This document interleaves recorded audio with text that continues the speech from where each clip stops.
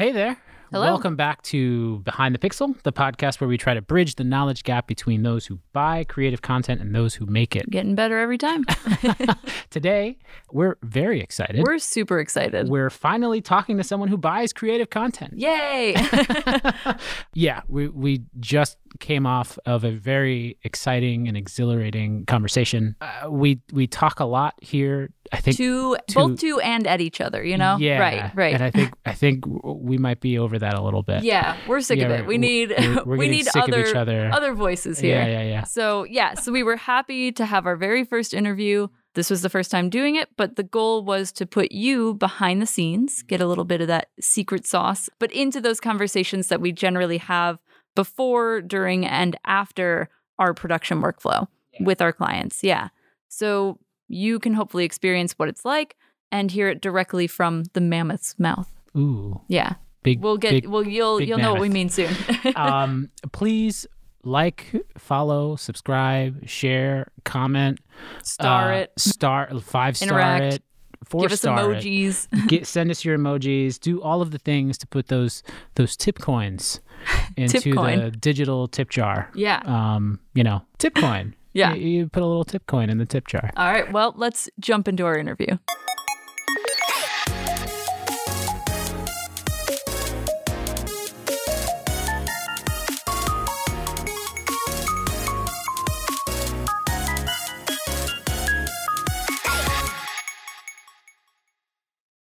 So today we are joined by the wonderful and talented Traci Wolfe.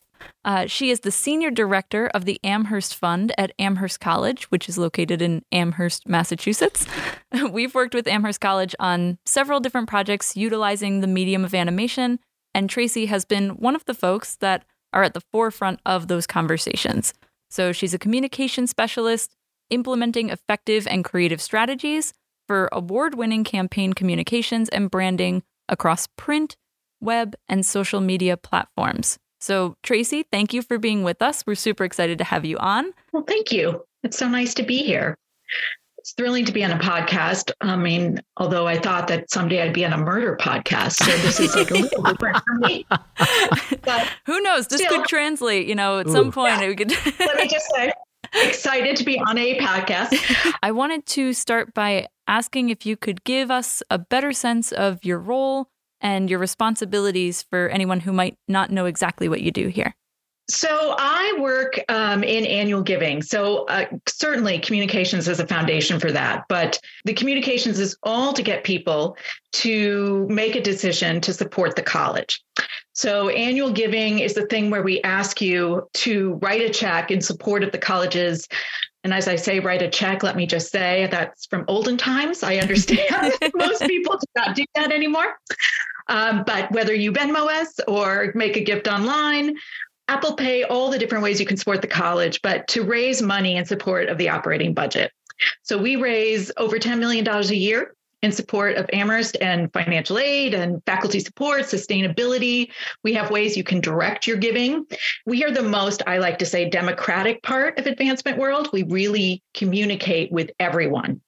So that means we have to think about how we're reaching everybody and finding, there's not one size fits all, but what is a kind of general way that we can communicate what we do and our priorities across multi-generations, all sorts of affinities.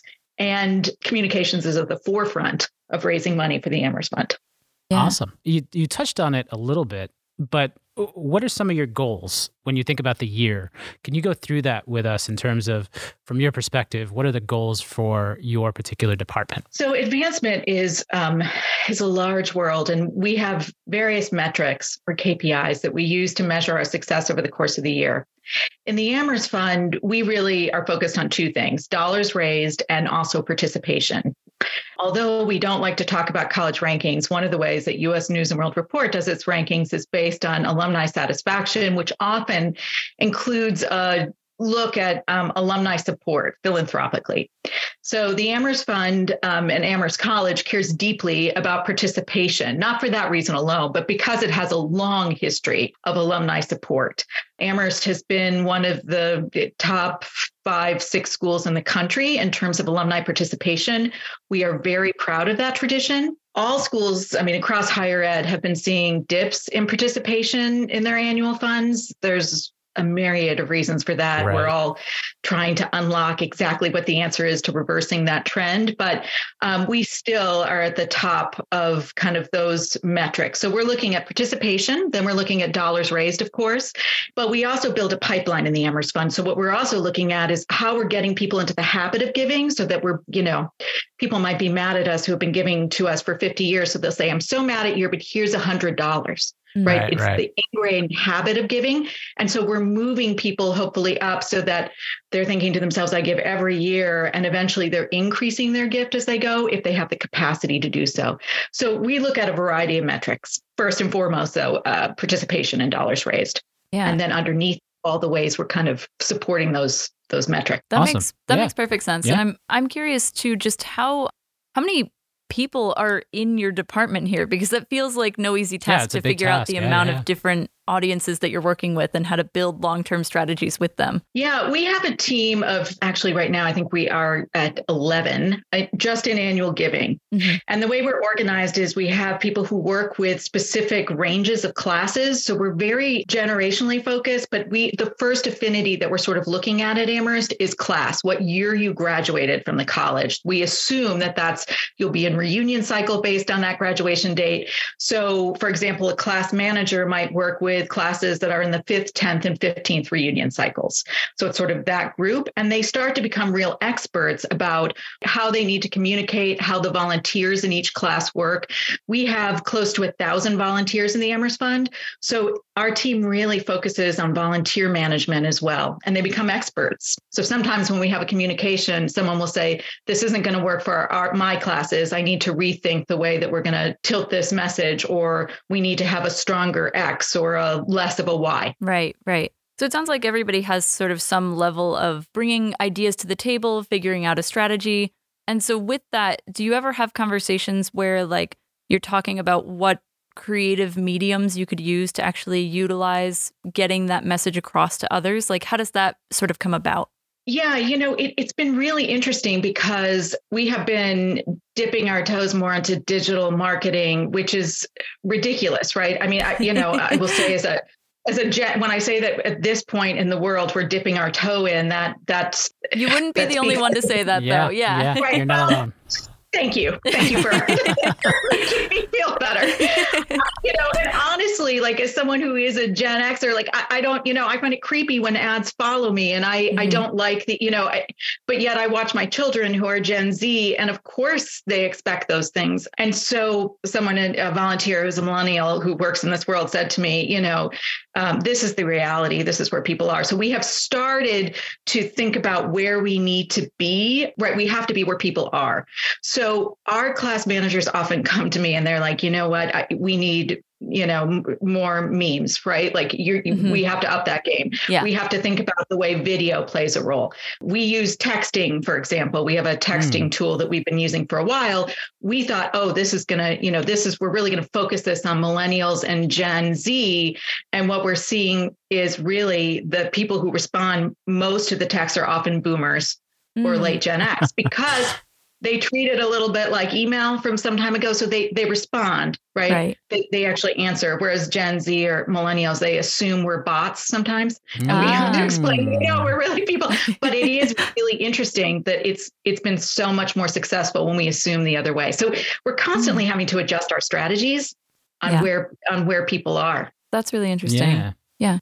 That's very interesting. I'm just thinking about the bots now. I mean, there's so many bots out there. There are. Oh, it's crazy. Yeah. And people will ask us, they'll say, prove that you're an Amherst, that you work at Amherst. Tell me the name of 3 buildings in the quad and also what's it, for lunch and Val today. It's like answering security questions on it. Yeah. Two-factor authentication. Right. And we send emojis and all the little purple hearts and little, the closest we can come to a mammoth is a elephant. But we, Right. But it is tricky. Yeah, it absolutely is. So speaking of the mammoth, we've animated the mammoth a couple different times in different ways. And so I wanted us to sort of get through. So the reason we built this podcast is a little bit to get a sense of the behind the scenes of our production process and really hearing it from you and from other people we've worked with. how have you used the medium of animation in your communication strategies? Yeah, so part of it is I think for us is that Amherst is an institution that just celebrated its 200th birthday, right? Ooh, we just congratulations. Yes, it's huge. We've never looked better. And I have, and so it comes with a very long and rich history, which I take seriously in my role. There is a weightiness that comes from an institution that is that old and that holds the really important mission that Amherst does. So let me just say, I take my job seriously because I know that the resources the money that we're raising in the Amherst Fund goes to support a place that I think is vital to existing in this world. I think Amherst has a role to play. I believe education is going to save us all. So I do deeply believe in that. That said, I think we can take ourselves very seriously. And in part because we're doing very serious work at Amherst College. And I appreciate that. But I think part of it is that we've got an amazing alumni body of somewhere around 23,000 people at this point doing fantastic, extraordinary things in the world, and also some of the funniest people I know and the most creative and the smartest. So I sometimes want to flip what we do a little bit on its head so that people look at it twice. In order to get people's attention in a crowded marketplace, I think we have to think a little differently. Sometimes I want people to say, wait, is that Amherst? Right? Because we do, for a long time, when you saw Amherst College, it was in Trajan font, right? It looked like it was like carved into the side of a stone building at Rome, right? And I so appreciate that, but I also think there's other sides of it and that we should sometimes be lighter, get people's attention, remind them of sort of the fun things about it. And animation is a great way to do that. There's a sense of humor in it. You look at it twice. It can be beautiful. It can catch you off guard. That to me is always a good thing when I'm thinking about the ways that I can bring attention to what we're doing. Yeah. It sounds like you're saying a little bit that at least in this particular case of like the projects that we've worked on in the past, that it was a way to sort of break the mold a little bit, not in a way that's like off-putting, right? But in a way that invites a new format for engaging with the content that you produce. Is that correct? Yeah. Exactly. That was much more articulate. Thank you. That's only because I heard it from you. Yeah. No, but that's right. And I think too, when you brought the mammoth to life, I think, giving it a personality, it's a fun way to see something sort of come alive and have a personality. And Amherst definitely does have personality. Right? Yeah. I'm also, I think what I'm gathering too is that there's a little bit of a challenge there, at least in institutions that have this rich history that are, I want to say more formal, that animation sometimes has to play a role of being lighthearted, but can also be on the other side too. And I want to maybe think about that challenge a little bit. How do you deal with that challenge, or how has that challenge come up? Can animation be more formal? Versus does animation have to be only lighthearted? I think how can you implement this new form of medium in that model that you have? What sort of challenges did you face there? Yeah, well, the videos that you did for us around our Giving Day, we really needed to explain a concept, right? And I think we were trying to do something a little bit different with our Giving Day, and this started in the spring of 19. During the pandemic, pre-pandemic, in olden times. Pre-pandemic. I know. We started. Time is a construct. Yeah, exactly. So we started with this concept for our Giving Day then, but then you helped us when we wanted to return to it. Mm-hmm. So because we had to put it on hold. So, I believe that the act of expressing gratitude, right? There's also a social science around this, makes you happier. When you say thank you to someone, it actually makes you feel good too. Yes, and right. So the idea behind the Giving Day was you would make a gift to the college in someone's honor, and you could send them a message and an Atkins Farms apple cider donut, which is a tradition, right, in the Pioneer Valley. And every time we post a picture of apple cider donuts on Instagram, people are like, it's our most liked picture, and people are like, I love these donuts and I miss them, and So the idea was they're a staple in the community. Pretty good donuts. Yeah, they're pretty amazing donuts. Yeah, exactly. The irony was that I had briefly was a brief sad time in my life, giving up carbs and sugar. So oh, like no. it was real Tragic. irony at that moment to be surrounded by donuts. But so that first year, what we did is you made a gift and I could make it in honor of you, Will. And I would say, dear Will, thank you for making my Amherst experience everything it was. You're still one of my best friends. Much love, Traci. So then when you were on campus, you would get a message that said, Traci made a gift in your honor. Here's what they said. And here's my message. And go pick up a apple cider donut at one of 5 tables that we have on campus. Got it. And that was a lot of fun. And over 800 messages were sent, and faculty and staff loved it. And so did current students because they could hear from people. And we got a lot of interesting data, right? Like which faculty member had the most donuts sent to them, right? So the next year, we were thinking about it. We were like, yeah, exactly. Like whose voices might we be featuring more? Whose picture might we be included? Or, when we ask people to support the college, who do they want to hear from? So it was really helpful. Yeah. But then the pandemic came. And so we had to kind of pause and pull back from this. So last year was the first year that we could go back to having a campus presence and to go back to donuts. And I felt like, in these years, we needed to kind of reestablish it and to explain again exactly how the Giving Day worked. So we needed the animation that you worked on to be fun, but we also really needed it to explain what the concept was and to bring a little bit of joy back to it. So you did those great videos for us showing the process of making the gift and the message going out and how the donut looked at, so it explained that. And then when people opened up their email, out popped a donut coming out of an envelope, which that character at sort of Donut Pal had been sort of used throughout the campaign. So it was fun, but it also did have to educate. It had to explain. And that was really helpful. Yeah. Did you find that it was challenging to sort of get the idea of doing this as an animation approved by the team, or was that an easier process? You're working with 11 people. That's a lot of creative voices in there. Yes. I think. Creative voices. Yeah. Yeah. And we actually work with an advancement communications team that's really great. And so the question is always, and this is something I struggle with, and I think my colleagues would say this about me too, is that I don't think that any one person, if they're in a leadership role, has a lock on the best ideas. So it's really hard to decide sometimes like who should be in the room. And I don't want to miss out on voices. But then as someone once charmingly said to me, you're the decider. You have to make the decision. And I think that's a thing that I really work hard to balance. And the other thing that I always warn people is that when you're working with creative people, with designers, with people who do the kind of work you do, it's really important not to come in my opinion, and have a set idea of what you think the final product's going to look like. So often people are telling you what they want, but they have this idea in their heads and it's really specific. And then when the designer comes back with something totally different, that person's like, no, that's wrong. Right. That's actually not wrong. Yeah. So I always tell people, like, let's talk about what we want this thing to do. Like what's the goal here? To educate, to catch their attention in a fun way, whatever the thing is, and tell the designer that, and then let them do the thing. And maybe they'll come back with something you hadn't even considered, and it'll be just the right answer, right? It'll be the best thing to do in a way you hadn't imagined. And so that's the thing, like for me, who needs to be in that room with you to talk about what's important, and then when to take feedback and when not.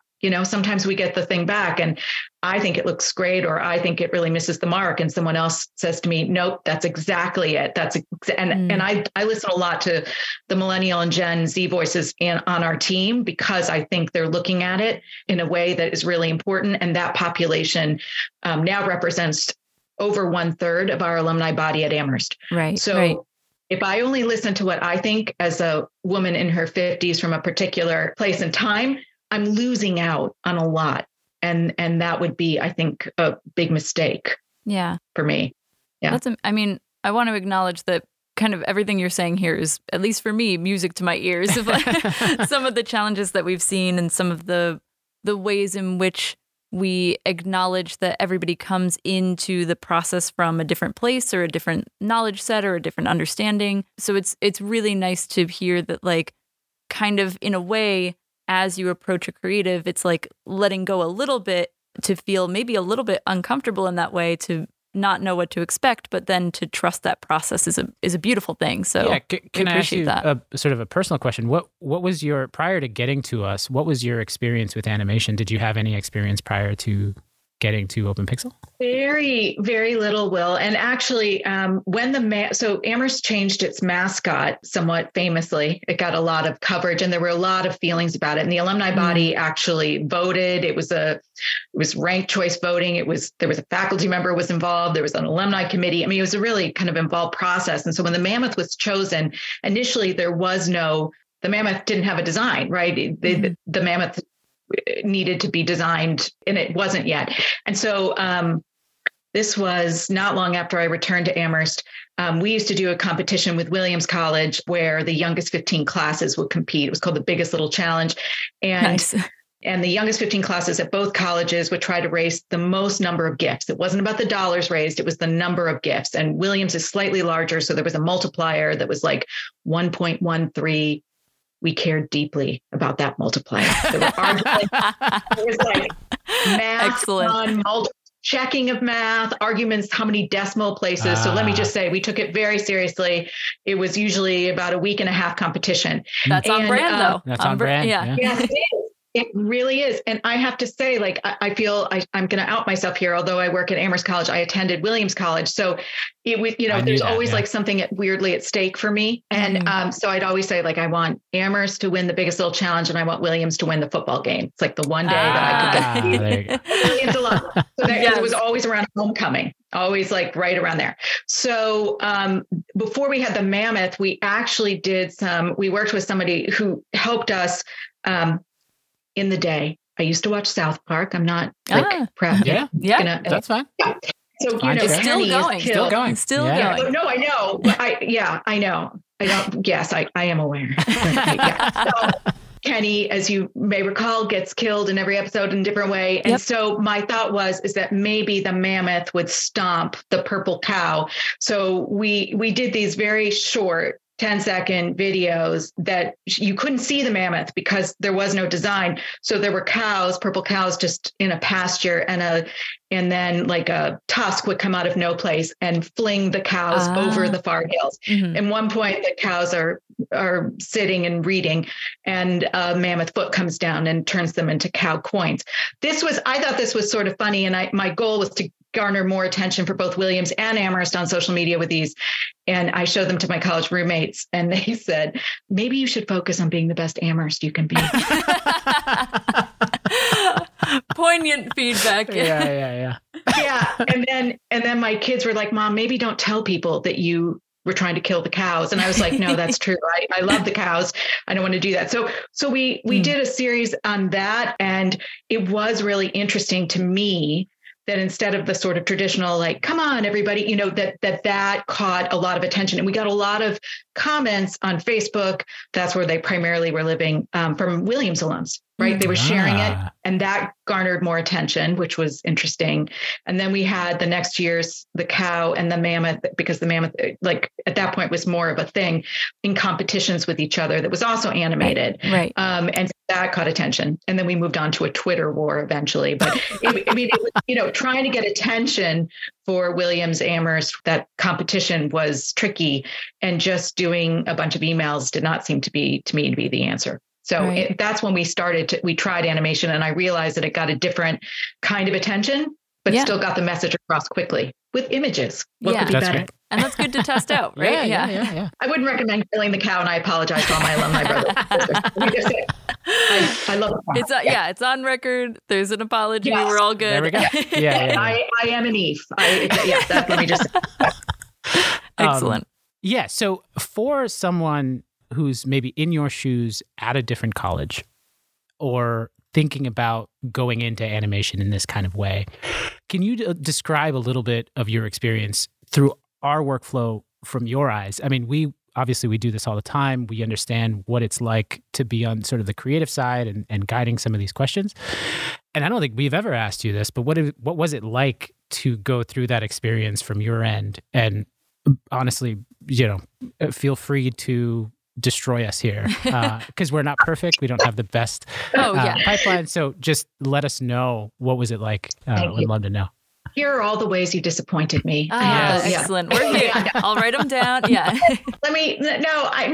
I have to say, working with you was really interesting for me because every time we work with a creative team, I feel like it's an opportunity to learn a lot. So, when you shared storyboards with us, when you, the process that you went through, the steps that it took was really interesting to me because I don't see any of that. I never really seen it that up close before. Mm-hmm. And I learned a lot. And I also for us, we'd say, well, just, change that thing, just move that thing around. And you would say, okay, but it's actually more complicated than that. And I think, I really appreciated that because I think what you do is fascinating, right?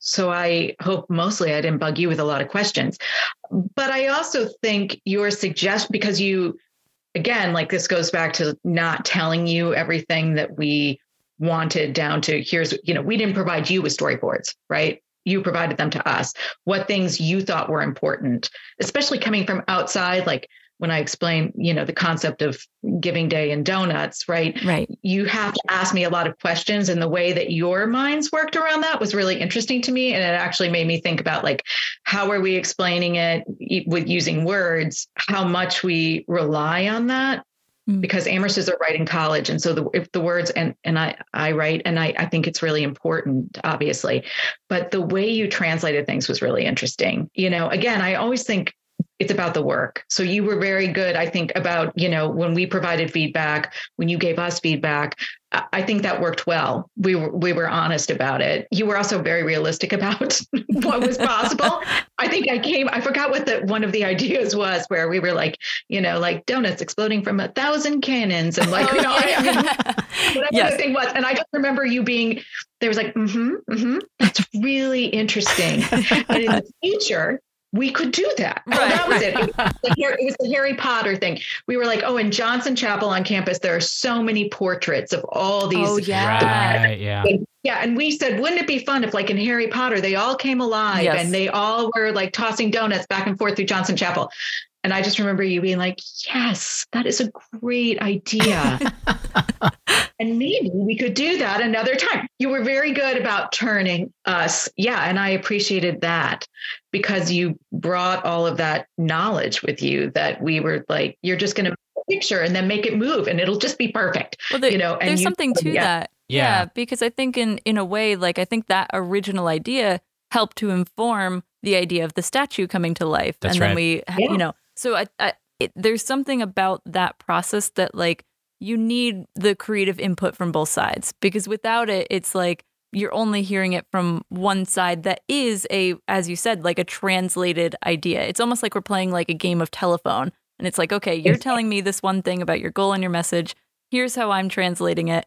And if you're wait, what just happened here? Then we've missed the mark. But if there's a way to translate while bringing some of our creative ideas to the table, while inheriting the ideas that you've brought to the table, then I think it allows it to shine a little bit. Yeah. Yeah. There's also something else in there that I think I'll mention, because I think about it all the time. You watch something like Spider-Man Into the Spider-Verse, or something that's animated, that's feature film-ish, and you go in, you watch it, and then you kind of leave the theater going oh, yeah, that was nice.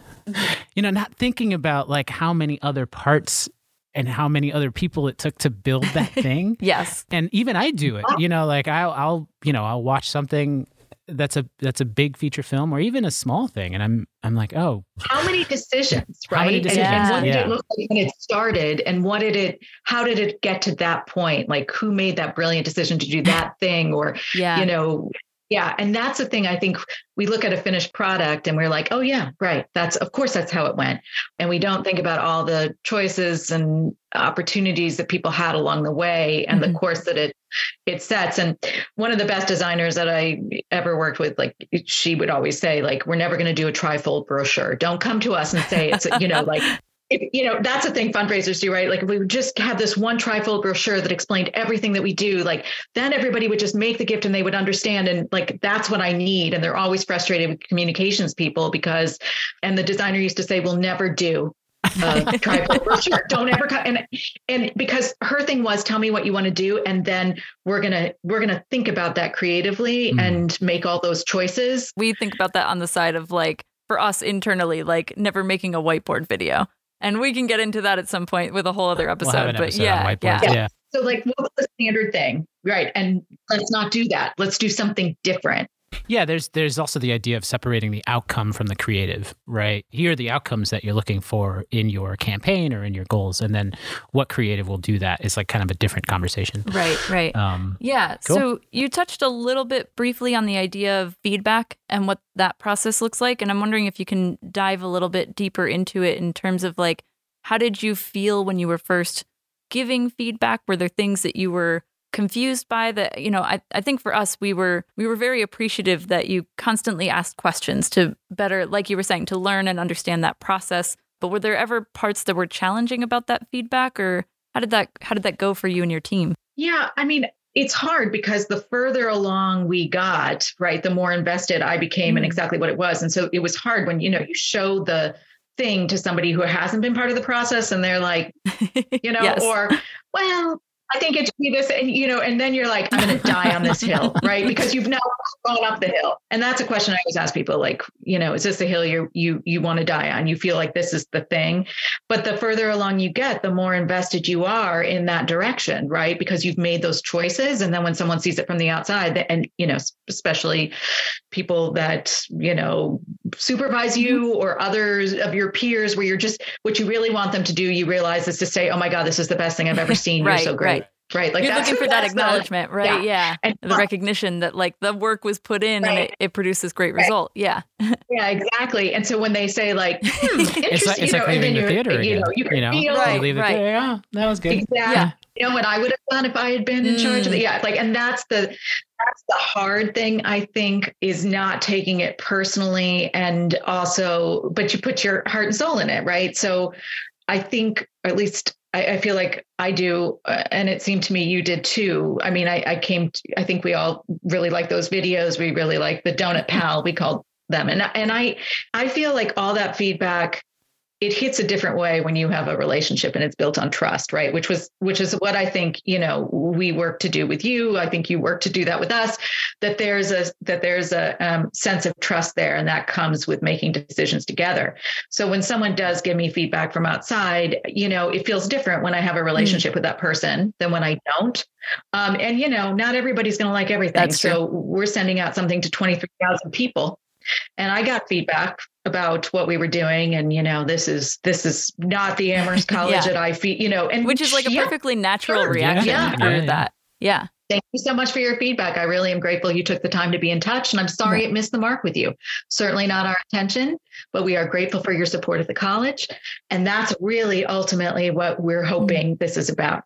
So I know as I've gotten older, I don't expect everybody's going to love everything, right? I don't have that anticipation. Because I think, especially as you're working across generations there too, right? Like that's something that just by nature, I mean, we've talked about conversations before with like your family and how the question around Bad Bunny and how everyone feels slightly different about the artist.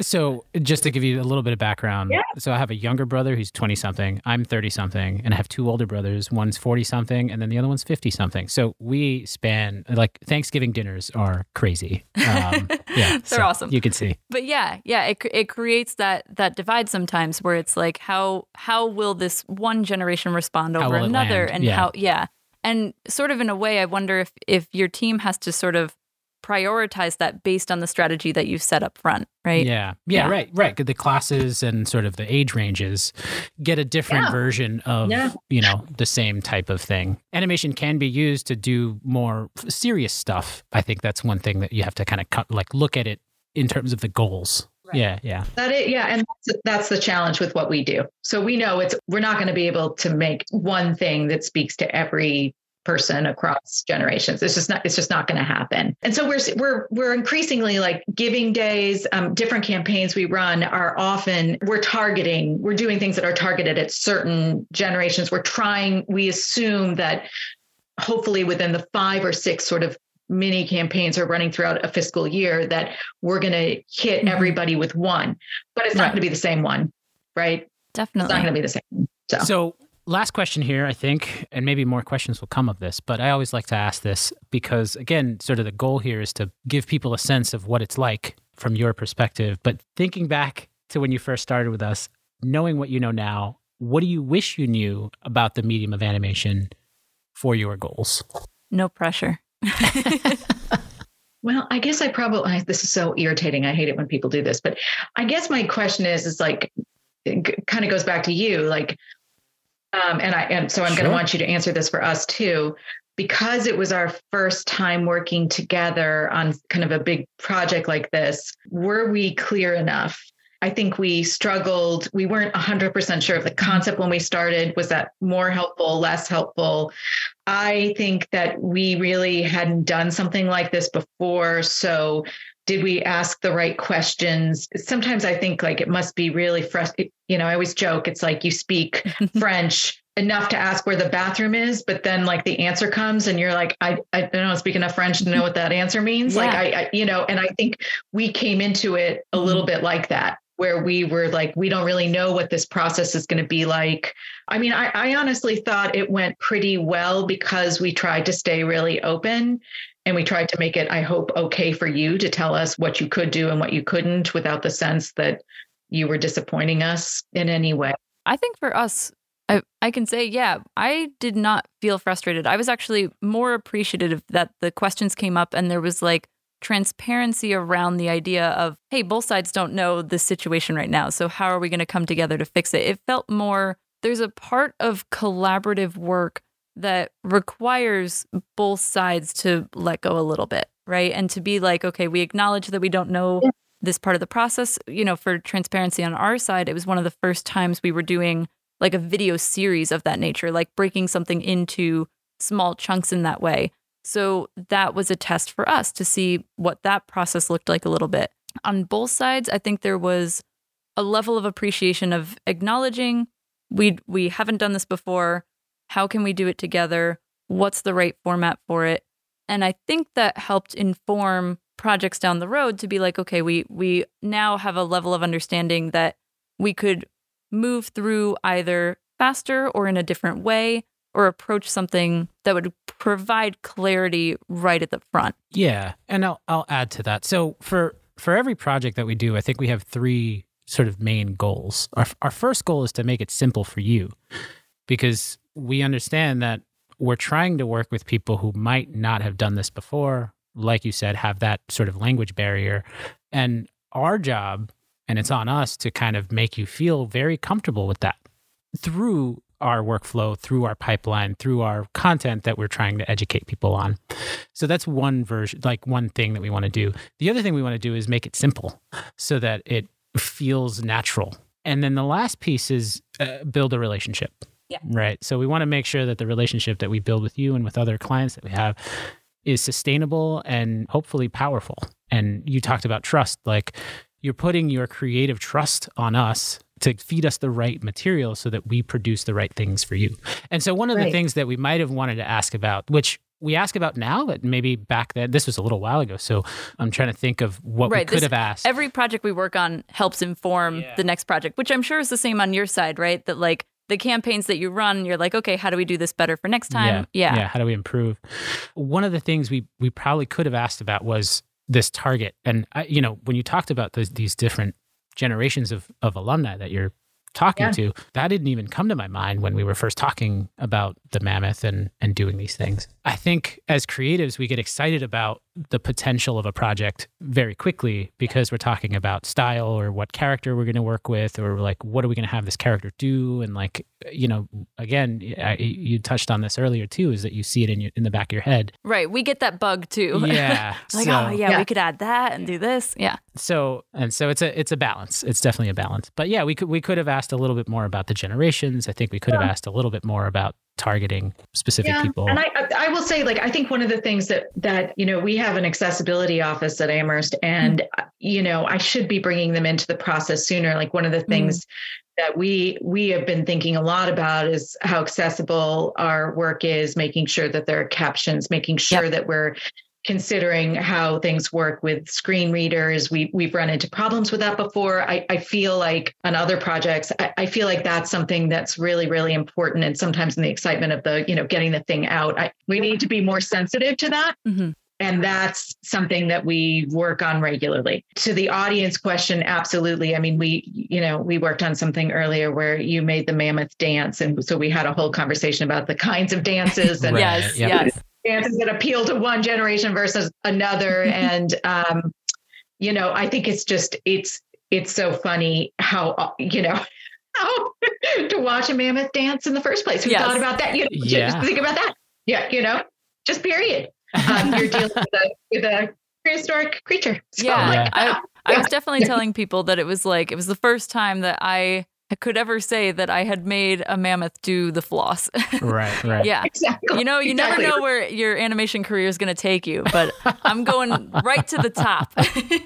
These are the dreams. I think about that all the time. I was interviewing somebody for a position and she said to me, "Oh, I have a friend who works at Amherst," and she told me, "Oh, you're the donut lady." And I was like, "Oh, right." And I was like, that's what my career has come down to. Like, I'm the donut. That's like that thing, all these years supporting higher ed. Nope, just the donut lady. Yeah. So it's, you find yourself in these positions, but also isn't that like the joy of it, the fun of it, that's interesting. That's why I think what you do it's just a great way to get a message across and inspire in different ways and flip things on its head. That to me is fun to be able to do that. And you guys do a great job. Yeah. Well, I think on the flip side too, I think I get inspired by you and our clients who are like trying something new or stepping into you're constantly creative, right? Because you're coming up with new ways to embrace a new strategy for something and testing it out and being like, it's okay if that test works or doesn't work because it's a test. And that's the goal of it. And we can explore. And I think that's a beautiful thing. Because I think if you're so set and stuck in the way that it has to be done this way, then it's easy to get lost and kind of just stay in that one little bubble, so to speak.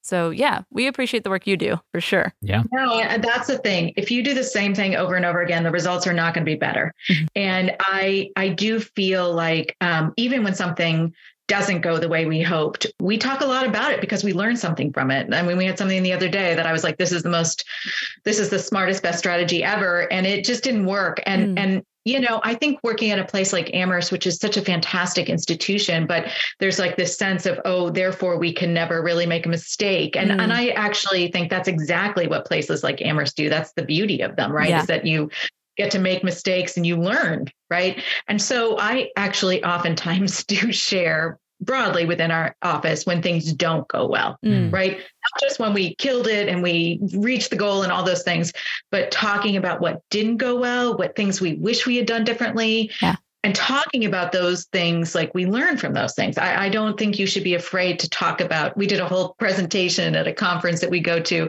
all about how, this digital marketing effort we had, honestly, nothing went right. Nothing went right.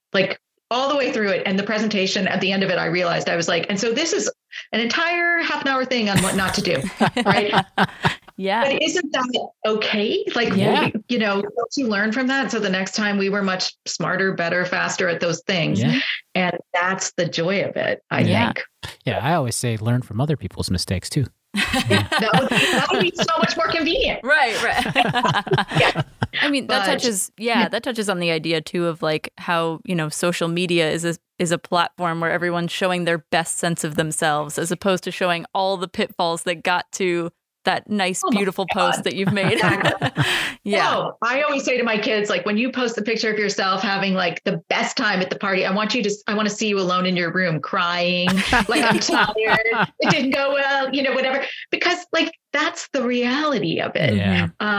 And we forget that. And we tend to edit those moments out, right? And remember it as the most fun, the best thing, whatever. But I don't know. How do you know they are the most fun if you don't have those moments? That's true. And now I feel very old and philosophical. Well, we appreciate the philosophical here. Yeah. Absolutely. I'm taking that wisdom and now transferring it into our next projects. That's good, awesome. I'm glad. Yeah. Well, thank you so much for being here. Yeah, really appreciate it. I'm glad to do it. I mean, next time I hope we can solve a crime together. I feel like that'll be a bonus episode. Yeah. when the podcast shifts, you just let me know because Will I do. am definitely there. Yeah. That would. I mean, I listen to a bunch of them, so we can get into it. We're big on crime junkies. Yes, I am there. I am ready when you are. So please call on me. And then we can animate some of the crime scenes and like that would be amazing. Yeah. I can already see the body outline, but I know that's wrong. I'll let you decide. I'll let you decide how you're going to illustrate it. But it'll be a collaboration. We'll figure it out together. Yeah, we'll go back and forth. That sounds great. Excellent. Is there, last thing, do you want to plug anything? Do you want to send people anywhere just in case if they're listening? Yeah, my new album's coming out next week and I'll be on. No, if you are listening, please make a gift to your college's annual fund. Mm-hmm. We really do rely on you, no matter the college. How about that? But I appreciate this opportunity, and it was great to be able to see the two of you and do this. And higher ed could learn a lot from other industries. So awesome. That's part of the great thing of working with people like you is that you see other industries and you're like, you know what, this thing, and it translates. Yeah. Right. And I really appreciate that. So. Right. Well, even case in point today, we've learned a lot from higher ed. So it's a beautiful thing. Yeah. Awesome. There you go. Circle life. Yeah. All right. Well, thank you so much. Thank you so much. Yeah. Yeah. We will talk to you soon. We really appreciate it. And I guess that's it for now. Yeah. Thank you. All right. Take care. Bye.